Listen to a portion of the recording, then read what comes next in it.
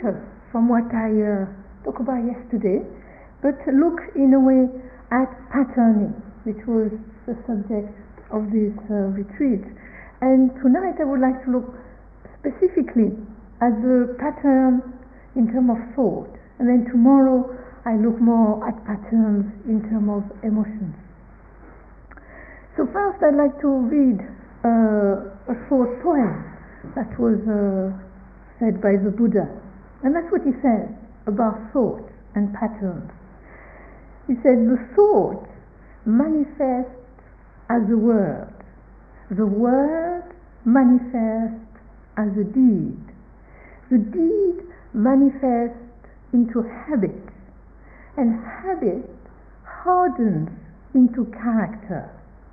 So watch the thought and its way with care, and let it spring from love, born out of concern for all beings. In a way, here what the Buddha is saying is that in a way what we are thinking, in a way will come at what we are going to say. What we're going to say will also become what we're going to do. What we're going to do, in a way, if it's repeated, will turn into habit. And that, in a way, will become our character. And in a way, this is not often obvious to us, but this is very obvious to others. When they see us doing something repeatedly, and some people, you know what they're going to do often. You say, they're going to do that. Because there is that, in a way, it becomes really your character. And so he said, watch the thought, be careful, in a way, of the thought, be careful of the way it in a way, propagates around your being, and let it spring from love. So he's not saying, don't think, but he's saying, watch out, and can your thoughts spring from love, born out of concern for all beings, meaning yourself and everybody else included. And in a way, this is what I'll talk on the last night, when I will talk about compassion. But tonight we'll talk about thought, which possibly during the few days sitting you might have become familiar with what you think. So meditation, as I said yesterday, meditation for me is about, in a way, creative awareness. So not a bare staring at awareness, but really an awareness which encounter the world, which engage with the world, and which respond to the world.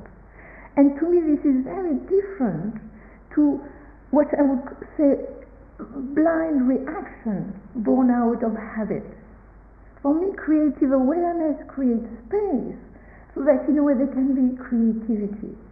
Because often we react, and it's very blind, we just react, and often sometimes we say things or we do things that we really regret afterwards. But it's so automatic. And so in a way, these habits, they don't come out of nowhere. They generally come out, I think, from a very powerful moment in our life where we've been hurt. And so they emerge as strategy of survival, which were very useful at some point in our life, very often, especially in our childhood. Also mechanism of self-protection, because we were hurt, so we try to find a way to protect ourselves. But in a way, nowadays they might not be so useful. Maybe they in a way outlived the usefulness of that moment, possibly so long ago. Because it is true, as human beings, we have very complex conditioning. Because in a way, life unfolds, life happens to us. There is an influence, the condition of our family, our society, our gene, what we do, the choice we make. And often you think, well, if only I had not done this, or because I did that, and that happened, and that happened. And it's quite interesting if we look at our lives, how little choices make such a big difference, actually. And so in a way, we constitute it by all this. And out of this very complex conditioning, then emerge, I think, these habits, these grooves, these patterns. And I think they can be mental, they can be emotional, they can be physical, but in a way, it's like they're not separate. They could all feed into each other. So also I talk of the mental, I think within it too, in a way, there is emotional and physical. But I'm just trying to kind of, for the sake of discourse, to kind of look at it. And personally, through the meditation, I have started to see that actually there is three, one could say, manifestations of this habit, of this groove, of this pattern.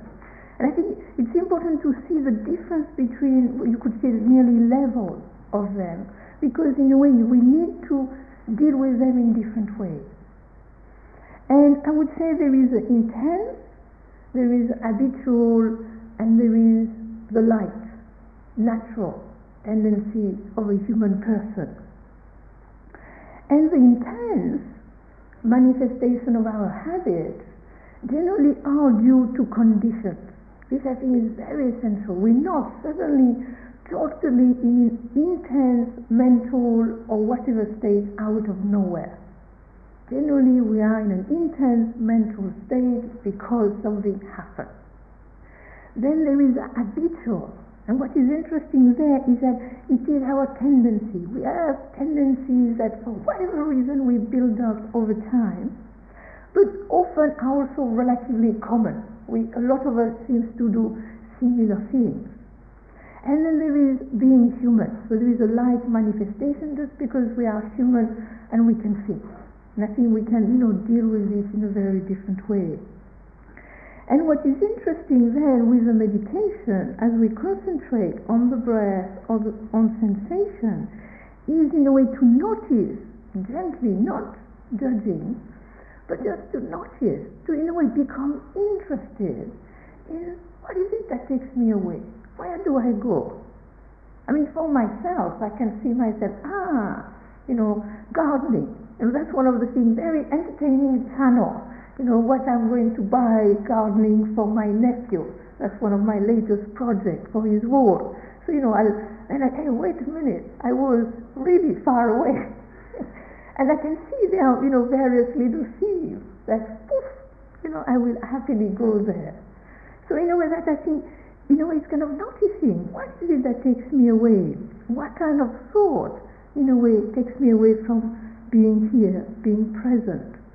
But we also have to see that thoughts are activity of the mind. They are functioning of the mind.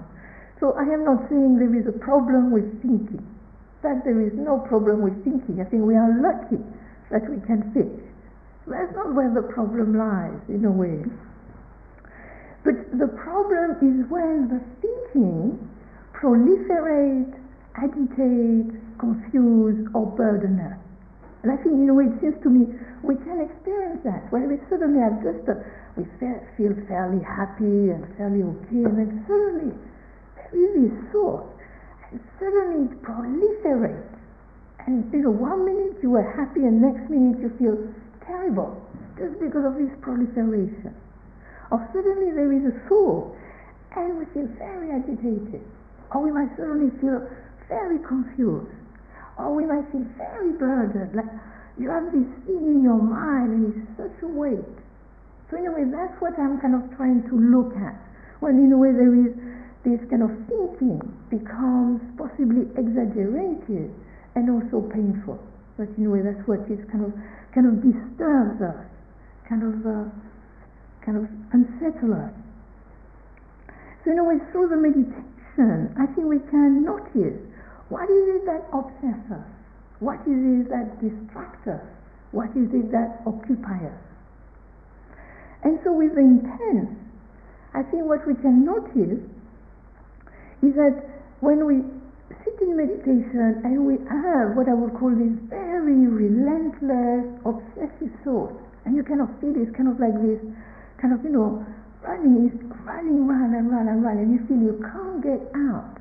It's just going round and round in your head. And I think it's generally because of recent conditions.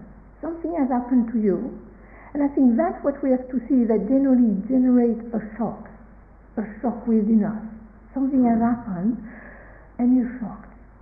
And then this will manifest in very intense thinking or emotion or whatever. But I'll talk about this tomorrow. And I know for myself, when my brother died, and also when my father died, for a year, I was disturbed. I could feel there was a shock which reverberated over a year, and then kind of, can be still relatively sad about it, but for a year I was kind of, relatively unsettled, relatively disturbed, because it is not just a mental thing, but a whole shock of something happening.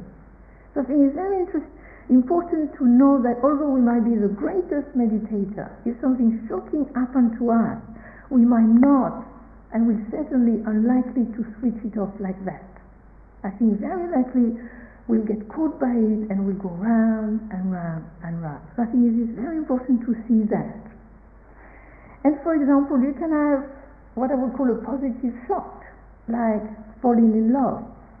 And recently I was in New Zealand. We were leading a retreat, and there was this young woman who, for a year, had planned to come to this retreat, and it was very special for her. But just 3 days before the retreat, she had fallen in love. So after 2 days of trying to sit, she said to me, "Well, I think I'm going to go, because I think so much about him, I might as well be with him." I said, "Why not? I mean, this was free choice, But it was interesting, the thing she was just going, thinking about the guy incessantly, and in a way she could not meditate, because in a way this is a problem with the obsessiveness, is that there is no space. And to me then what we can try to do is to bring a little space within it, to kind of, how can I bring a little thing, a little space within this kind of, in a way, relentlessness. And I think one of the things to try to do is to gently be aware that that's what's going on, but that you're also sitting here in this very safe place. And through that, kind of, in a way, giving a little rest to the organism within that quite energetic kind of obsession. Also for myself, what I do is to kind of say to myself time to time, let it go, let it be.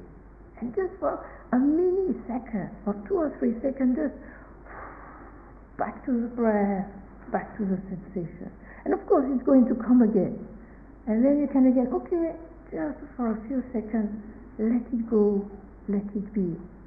And I think this will not stop it because of the energy it has, but at least it can bring a little space within it, and also you can feel you're not totally out of control, which often is what one feels even more unsettled. You feel you can't do anything about this. As to daily life, I think when this happens to us in daily life, I think what is essential is to see that I am not reducible to that thought. I am not just those obsessive thoughts. They're very prominent, they're very intense in this moment, but I'm not just that. Because I think this is one of the pains of something intense like this, is that our whole being is just reduced to this, going round and round about that, ignoring the fact that I have this body, I have this mind, I have this heart, which has more potential than just kind of, obsessing about this. And it will pass, it will change. We also know that.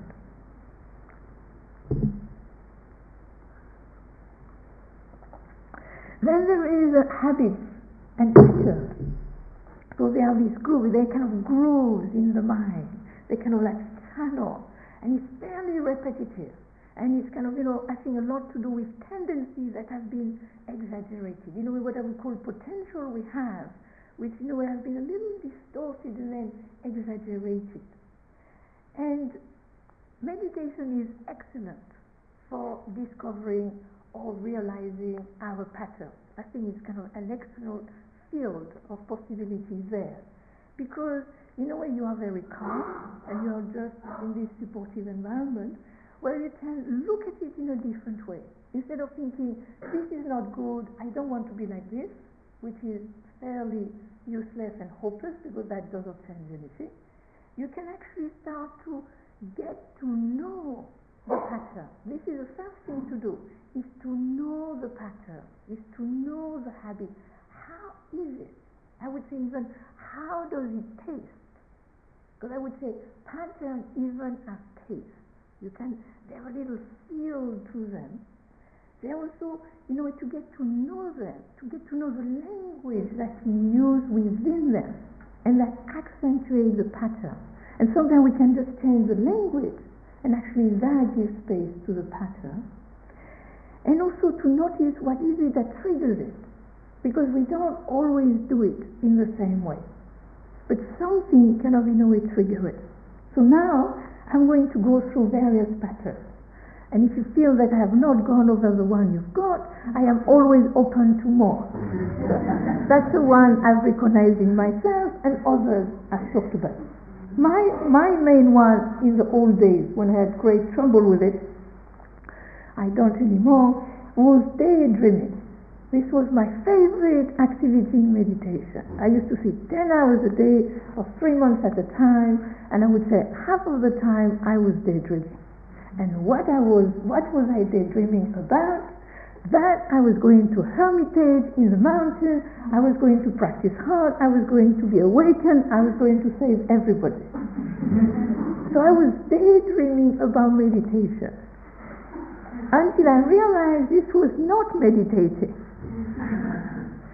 And this is the trouble with daydreaming, is that it is very seductive. And I would say that the feel of it is like gooiness.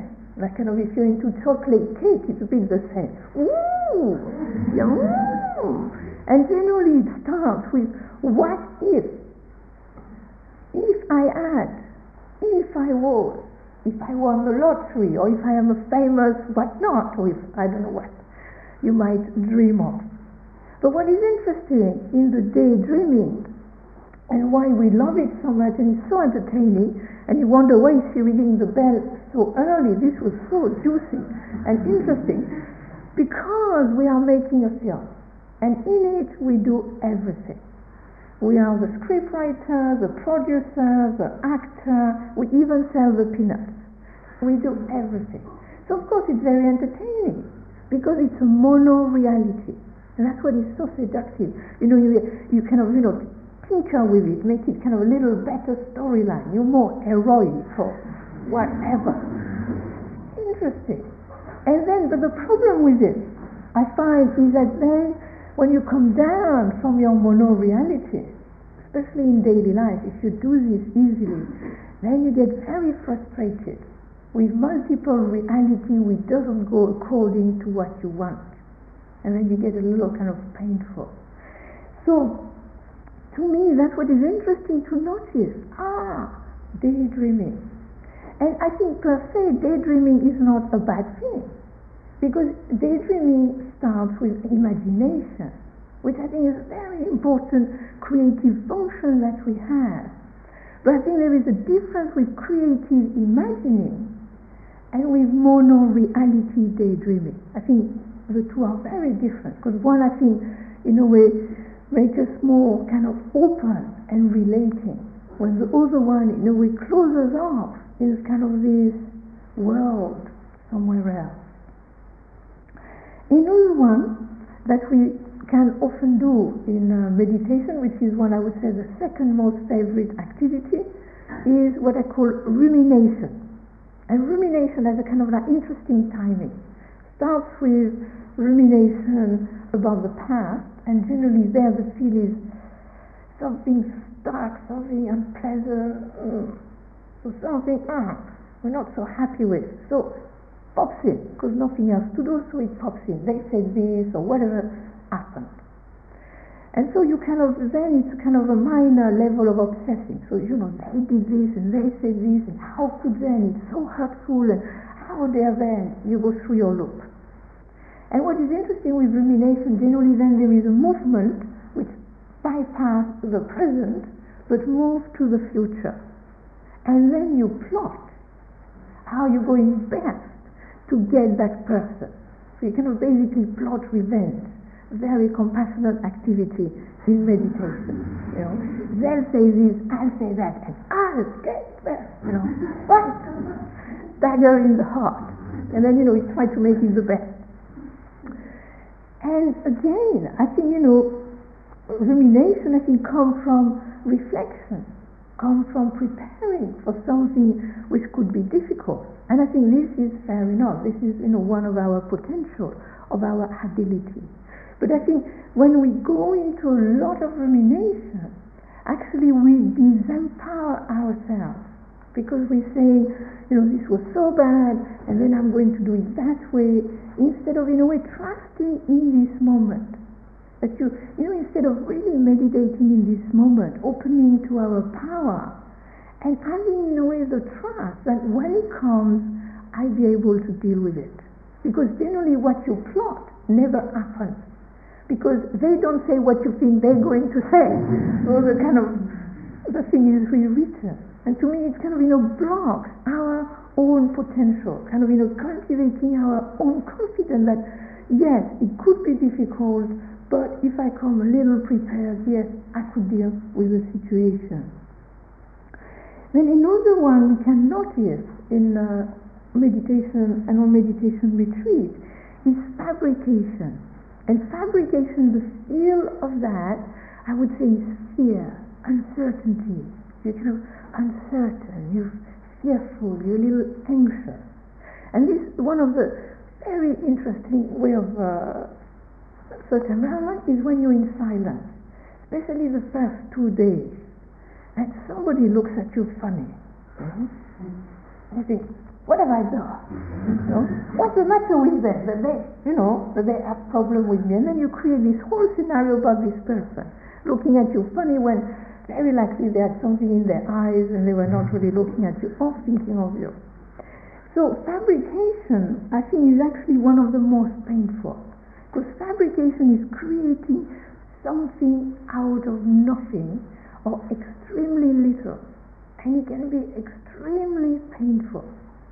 There was this lady on one retreat in Scotland, and she spent, at the end, she told us that she spent a whole afternoon fabricating about a cat who was going to die because the lady was not feeding the cat. And she was crying because it was so sad the cat could not die with her in her home. And you had this huge thing when the cat was being fed, there was no problem. It's interesting how you have a certain various thing combined, and then there is this whole fabrication. Because in a way, to me, what is important is, through the meditation process, and I'll talk a little bit about this tomorrow, to bring a certain level of questioning. Because we have this idea, because it is in my head, it's true. I think, a lot of it is true, but not necessarily all of it. And I think it's interesting to ask the question, what am I thinking now? Is this true? Does it correspond to reality? So in a way, to bring a little light within that and to really question. But also to see that this fabrication, I think, is basically a survival mechanism. From our past ancestors of living in a very dangerous place, where you think, what if? And then you must be prepared and have this, that, and that. But it seems to me, especially if we live in England generally, and if we don't go into dark places at night in certain spots, then generally life is not so dangerous.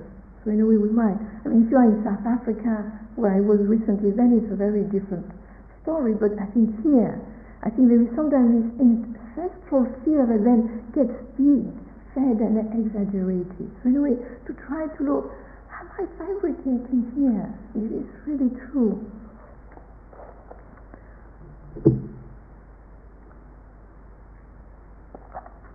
Then there is judging.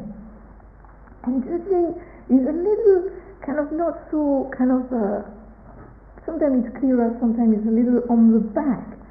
But it's this tendency we have to, in a way, judge ourselves, judge others. Sometimes you could say the the critics within ourselves, or the little police person on the shoulder, this is right, this is wrong, this is good, this is bad.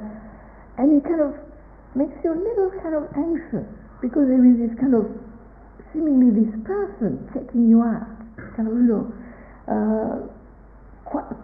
quantifying what is going on. And when you judge yourself or others, you're basically putting yourself above yourself, and you fix and you kind of, in a way, policing yourself. And I think, in a way, this is a natural ability we have to discriminate. And it's very important for me to know that this is a glass and this is a microphone, and I don't think could drink from the microphone. So this is a useful function we have, but we have to be careful when it becomes what I would call negatively exaggerated toward the self or toward others. That in a way, that's what I think the meditation can help us to be more in the moment of what it is as it is, with it necessarily needing to judge it as good, bad, right, wrong, or otherwise.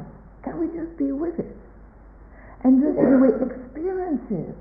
And then later on see. I mean, if there is any great pain or any great whatever, then we can investigate it instead of in a way straight away fixing it. This is like this is like that. Then another one might have is comparing. Interestingly, is comparing. You compare yourself to others. I mean, in terms of the meditation retreat, you might be comparing your sitting posture to the best person's sitting posture here. But I mean, everybody. I mean, when I was in Korea, we used to sit a long time, and I used to sit with these two ladies who could sit for hours on end. I mean, they could sit for an hour and a half. They could sit for 2 hours, perfect. And me, I could sit my 50 minutes, but by the end of the day, I was really kind of in agony. So I was not one of these great meditators sitting for hours on end. That was not me. But so at the beginning, I was a little kind of, I'm really not up to the mark. They're so much better than me. Until I realized that kind of, if I may say so, maybe it's a little arrogant, I did not think that in terms of being as human beings, they were really necessarily much better than me. We all seems to be in the same boat. It's just we seem to have different ability. Physically, they had much more, I think, ability to sit in that posture, and possibly had much more resistance to the pain of the posture. So I think it's very important to see that we're careful with comparing, because I think comparing is a natural ability to take example on others, to copy someone else. And that's how this civilization has arisen. From way, way back, people noticing, this guy is using this type of grade, and this is better than that, maybe we should do the same. So in a way, I think that can be useful. You can take example on others. But we have to be careful that the comparing doesn't become this kind of negative exaggeration of our possibility, and in a way the positive exaggeration of the other person. That we kind of not, because I think we create within ourselves that something is not good enough. I am not good enough, or the situation is not good enough. Of course, there can be difficulty in a situation, then you can decide to do something about it.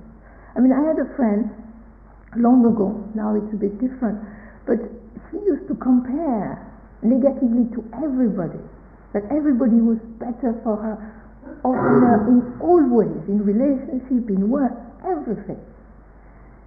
And that made her really kind of, really sad and really disempowered in a way.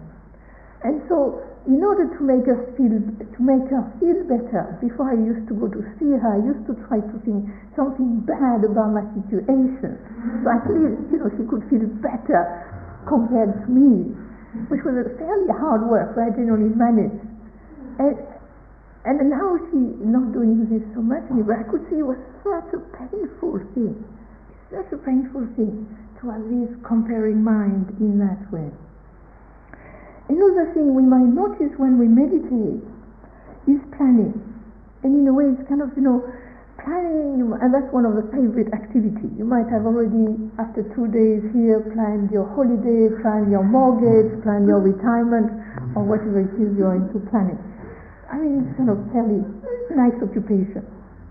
But I think one thing we can see, I mean, of course we need to plan. To come here you need to plan. But how many times do you need to plan? This is a question. So my suggestion would be, can you plan 5 times and then change possibly to another plan, or no planning if this is possible? Because notice how repetitive it is. You just repeat it, no creativity. So, and planning is again being a little ahead of ourselves, not wanting to be surprised.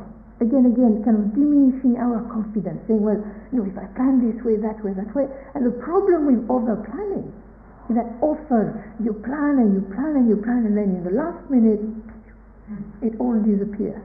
And you feel so frustrated. Instead of kind of, planning just a little and then being open to possibly things changing or being different. And then there is speculating. This is more, if you have an intellectual bent, you might be sitting here and thinking, well, she said this, I read that, what about this, what about this? This is the greatest idea of the universe. I'm going to write a book, mega seller, fantastic, I must remember it. So speculation does two things, make this great elaboration, and then generally you try to remember the elaboration because they're so great. And you're generally not in the moment so very much.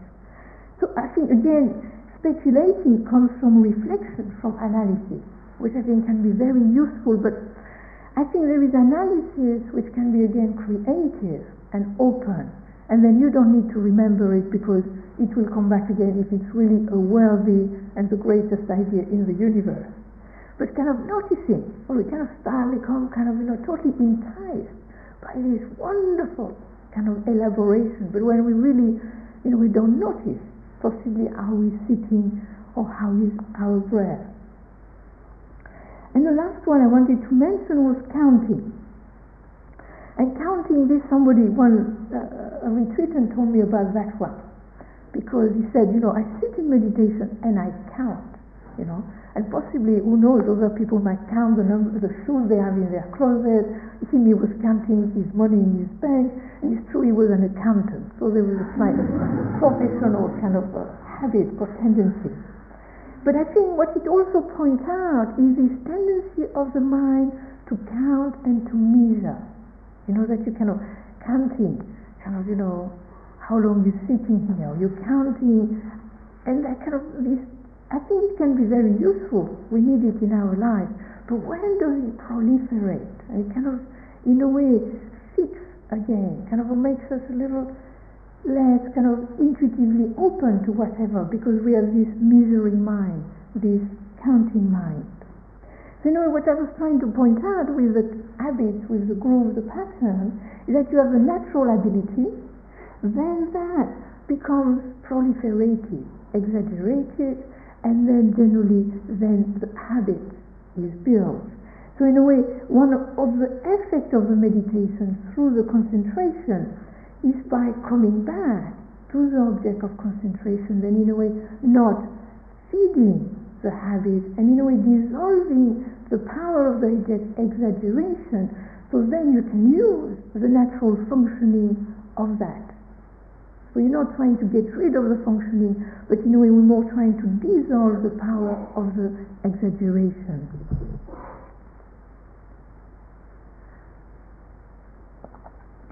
Then there are what I would call light, occupying thoughts. So you don't have anything that has happened to you which is kind of shocking.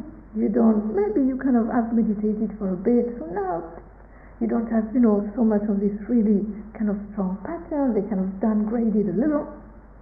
And then what you find is this light, occupying thoughts. And what you have like shopping list. You kind of sit here, watching the breath, and in the background, maybe when I come back home, let's go to the supermarket for this shopping, and I must not forget the sugar, and so you kind of shopping list, or maybe, clothes in your closet. I mean, one of my shopping lists, what I would call is luggage making. I'm going to go to Korea in June, and I should have this trouser. I start to make my suitcase. 2 months ahead is a bit early, I think. So luggage, back to the breath. Another one which is interesting is trains of thought. So that's very interesting. So we sit here, the breath, the sensation. And then, for whatever reason, you start to think about Aunt Helga. Yes. And then, 5 minutes later, you're in New York. and you have no idea how you got there. And the breath forgets it. And it's interesting. It's kind of, this, you kind of the feeling you are breathing and you with the breath, but actually you also at the same time, it's interesting, you kind of somewhere else also.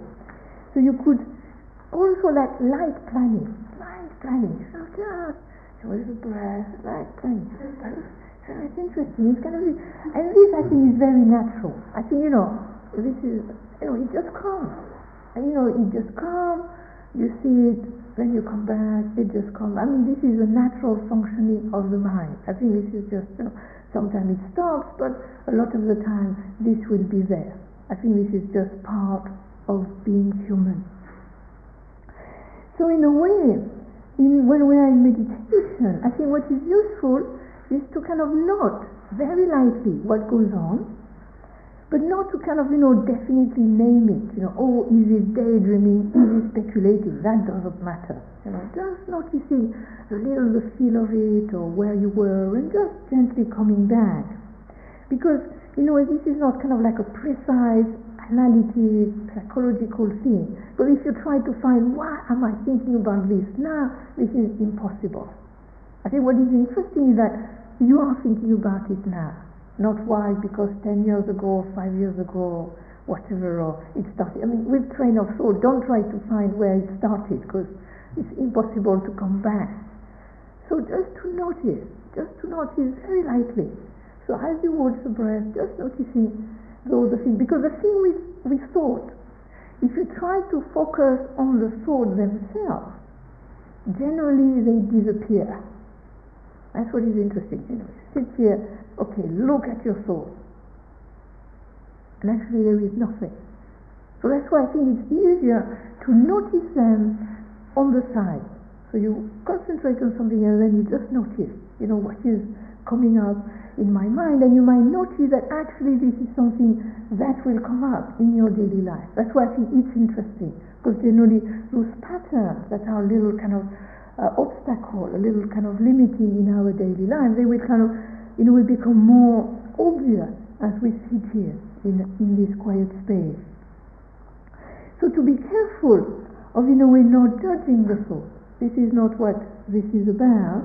But to me, it's in a way the difference is that by meditation over time, make the thought lighter, so that it can be like this fluffy white cloud. They just come and they pass through. I can take them out if I want. I can let them go if I want. And they're not that kind of heavy burdensome, so that there is no kind of space within it. Now, I don't have so much time, but I wanted to kind of give you a little kind of, shall I do that? I have 8 minutes, let's see if I can. Because there is this text, which actually is a text of the Buddha called the Vitakasantana Sutta. And this is called the Discourse on the Forms of Thought. And in it, the Buddha gives you 5 methods how to deal with negative thoughts. And I think they are very interesting. So I'll just try to go briefly through them, because I don't have much time. So the Buddha says if you have negative thoughts which appear out of strong desire, strong aversion, or strong confusion, then the first thing you can do is turn to a positive, skilled thought. And every time you give a simile, it's like kind of knocking out a big peg with a small peg. And if you think about it, we kind of having this negative thought, oh, that person is terrible, and they're always terrible, and they always da-da-da. And then you could bring, in a way, a kind of space within it by thinking, wait a minute, this person actually has done kind things to me. They're not always difficult, they're not always mean. So that it would shift. It would not stop you experiencing whatever you experience, but it would shift the kind of the way you feel about it. Another one is, for example, if you were late, if you're waiting for somebody and they're late, and it's very interesting when we wait for somebody and they're late, what generally do we do? Oh, they're not coming, then you go into they don't love me, nobody loves me, I hate the world. I mean, very quickly you become kind of rather intense. And this happened to me once, somebody was waiting for somebody not coming, and then I thought, well, maybe I should phone to ask. Maybe there is a good reason for the person not to be here. So I phoned and said, oh, I thought it was next week. So I think it's, in a way, to kind of turn to something which is more skillful, which in a way will open the space. If this doesn't work, then there is, and the next one is that if the negative thought resurface continue, we could contemplate the peril of the thought. And we could, in a way, see if I continue with this negative thought, it will be painful for me, it could have a painful result. And so through that, to in a way seeing the danger of it. That's what the Buddha says, see the danger of the thought, that if you continue that way, then it's going to be very painful. And so that in a way can make you see it a little differently, again bring a little space. And then you could in a way help yourself to shift it by the third method, which the third method is very interesting in terms of awareness practice. It totally goes against it. And he says you should cultivate forgetfulness and lack of attention. Now I can tell you this after 2 days. And to me, I find that very skillful of the Buddha to say that actually awareness doesn't mean that you have to be aware no matter what, however intense, however dreadful. He's saying when something is too much, just turn your attention away. And it's what I would call creative distraction. And I would say this is very vital tool to see that I am in this state, this is really difficult, and then do something which you know will help you, which is, for myself it would be to go and read a book, to go for a walk in nature, or to go and talk to somebody. All of us might have different means, but I think this is important because you have awareness practice doesn't mean no matter what you must be aware, even if it's killing you. Do something about it. As the Buddha said, forget about it, but find a method which can help you to forget about it, what I would call a healthy way. Then the next one is interesting. This is to attend to the thought function and form of the thought. So there is a negative thought, a very kind of heavy, difficult one, and you kind of, what am I thinking? Could I be thinking about something else? So in a way you kind of inquire into it. You kind of, how can it kind of be a little kind of different? And I think one of the way we can do this is through the language, to kind of notice those trigger words that really get us going. And what I would say one of the trigger words is, this is unfair. When you say that in yourself, generally, you kind of generally, there is heat. Interesting, this is unfair.